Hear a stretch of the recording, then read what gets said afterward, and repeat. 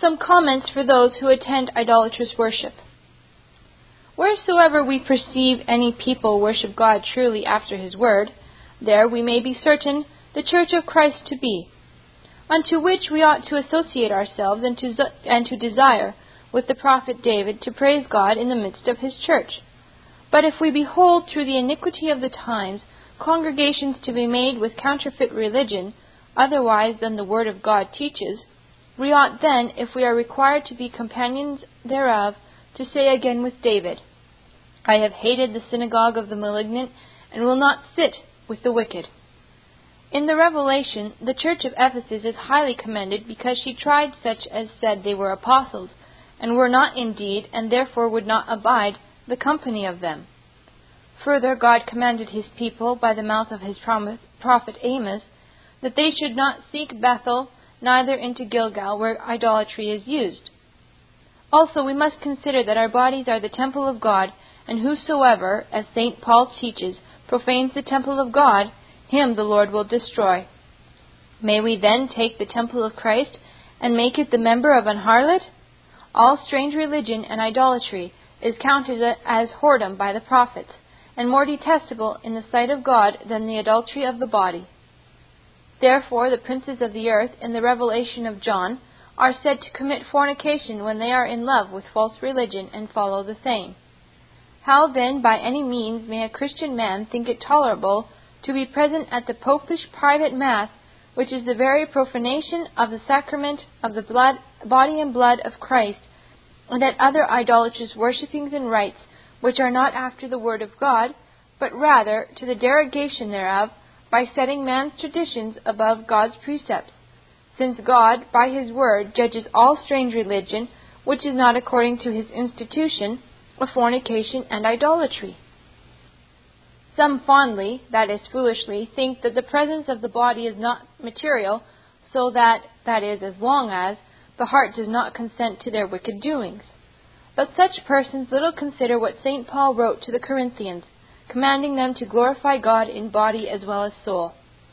Moreover, we can do no greater injury to the true church of Christ than to seem to have forsaken her, and to disallow her by cleaving to her adversary, whereby it appears to others who are weak that we allow the same, and so, contrary to the word, give a great offense to the church of God, and outwardly slander, as much as men may, the truth of Christ.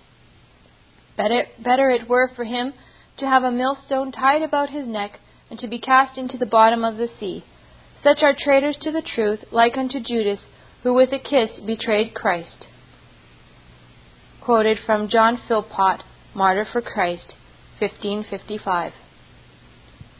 David knew not such shifts as worldly wise men imagine nowadays, that they may keep their hearts pure and clean unto God, howbeit their bodies dance with the devil. Not so, dear brethren, not so. The temple of God has nothing to do with idols. Quoted from John Knox, 1554. Neither can any good intentions or a loving heart to God's glory and zeal for Him excuse or legitimate any worship He has not appointed. Take heed, therefore, of pleading good intentions or a good meaning in God's worship. Who seemed to be more excusable than Uzzah? Yet God struck him suddenly dead for that transgression. If people were truly sensible of this, they would not so revile and rage at a reformation as they do. What is more cheering and rejoicing to a godly man, to a true godly man, than to see the pure administration of all church worship? And on the other side, nothing doth cut and pierce the heart of a carnal superstitious man more than to have his superstitions removed. Then they think all religion is removed with it. Well, howsoever thy intentions are good, as thou sayest, yet God accounts it so much worship done to devils. It is said of Jeroboam, his worship was to devils. Alas, did the people think so? Were not their intentions for the true God? But God calleth it worshipping of devils, for all false worship is brought in by the instigation of the devils. Quoted from Anthony Burgess, 1652. An uncomfortable question for comfortable Presbyterians. Are you dancing with the devil by being present at or participating in worship which the Lord has not commanded? This Reformation audio track is a production of Still Waters Revival Books. You are welcome to make copies and give them to those in need.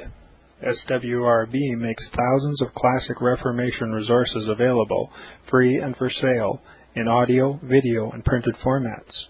It is likely that the sermon or book that you just listened to is also available on cassette or video, or as a printed book or booklet. Our many free resources, as well as our complete mail-order catalog, containing thousands of classic and contemporary Puritan and Reformed books, tapes, and videos at great discounts, is on the web at www.swrb.com.